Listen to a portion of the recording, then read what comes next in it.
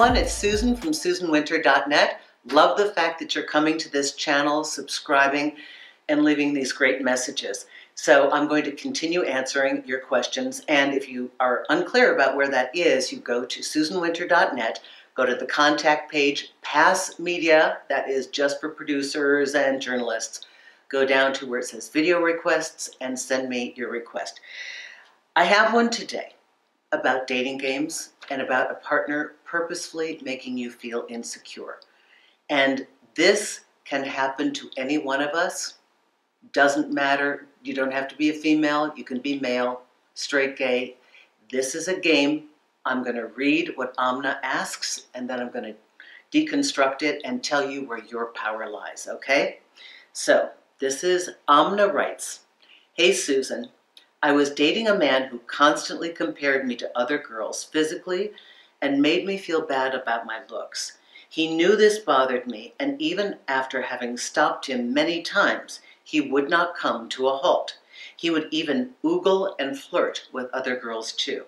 Till today, I've lost all my confidence and self-esteem, and I still think I'm not good enough. Please help me to love myself again." Oh, God. I don't know if I'm more angry or more sad or whatever, but, you know, sometimes when you guys write me, I can feel it coming through the letters, coming through the print. And I think it's because I know this feeling. I've had this done to me. And whether the point that your partner is trying to pick at in this dating game, and be clear, this is a dating game, is that it's your looks, or it's your intelligence, or it's your breeding, your station in life, the money you make or don't make, whether they're gaslighting you or just trying to, in any other form, make you insecure. I know that on first response, we bite the bait. Initially, all of us want our mates to respect us, admire us, and we want to feel that we're attractive in their eyes and desirable. And nothing is worse than a mate who continues to make you feel that you are inadequate and undesirable. And it's for one reason only. It's for control. And I think most all of us have succumbed to this at some point in our lives, whether it's a long-standing relationship or just in the short term of getting to know somebody. But let me deconstruct this dating game so that I can tell you where your power lies. And Amna, I don't know if in the 5 or 6 minutes that I'm speaking, I can help you reestablish the love for yourself. But I can certainly let you know that this has nothing to do with you. What your partner is doing is all about them, and it's actually the opposite of what it appears to be. Here's the deal. We don't need to control somebody that has no power. Obviously, you are attractive and desirable to this man. Obviously, or he wouldn't need to suppress your knowledge of that fact.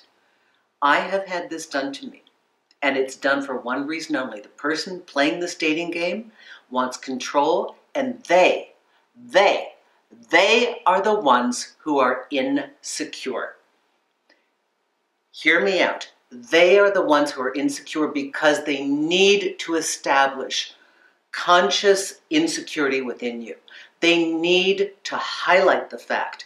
A secure, comfortable person would be proud of their mate. But an insecure person never wants you to know how great you are, how beautiful you are, how intelligent or attractive, accomplished you are. Because if you realize that, you know what they think? If you knew what you were, you'd leave me. And Amna, and anybody else going through this situation, now that you know the truth, you know you can leave them, because anybody who cannot stand next to you and allow you to shine, they're not meant to be your partner. There are a million cracked mirrors that we can look at in this world and think that we are ugly. The dating process, the mating process, is finding the mirror that adequately reflects the truth and beauty of who you are. Yes, we are flawed humans. We are not perfect. But as you look with the eyes of love at your mate and see the best, and yes, you see their flaws, but you love them in spite of it, or you help them to overcome it. You work as their teammate to assist them in their journey, and they do the same for you. That's what we're striving for. And anyone who pulls this nonsense on you you don't even need to tell them why. Oh, here is where I approve of ghosting. Here is where I approve of anything goes. Because you know what? When you're playing with somebody who's playing dirty like that, dirty psychological games, and that's a mental dating game. Dirty games like that, everything is a free-for-all, okay? How you choose to respond to this is your business. But I cannot tell you, this is not somebody that loves you. This is somebody who is terrified. Healthy, comfortable people don't make others feel uncomfortable. The most magnanimous people and the most successful people are those who are at peace with themselves. There's a great quote, and if any of you know what it is, please, I wrote this down years ago when I would keep notes. Now we have computers, I'm supposed to write in the computer, but I did this in college, and I looked it up, and my cousin Tom always asked me to remind him of this quote, but it's an English statesman who somehow says that the hallmark of great breeding and real class is the ability to make others feel comfortable in your presence. So, meaning in their presence, right? So, any one of you who are made to feel insecure, when your mate is consciously doing something, that's about their inadequacy. It's not about yours. Please, please understand that the only error you had was somehow putting them on a pedestal and giving them the right to give you your evaluation of your worth rather than your own eyes and your own understanding. So please, I hope this has helped you. Anyone going through this, it's a game. It's their insecurity, not yours. They're terrified. If you knew the truth of who you are, you wouldn't want them.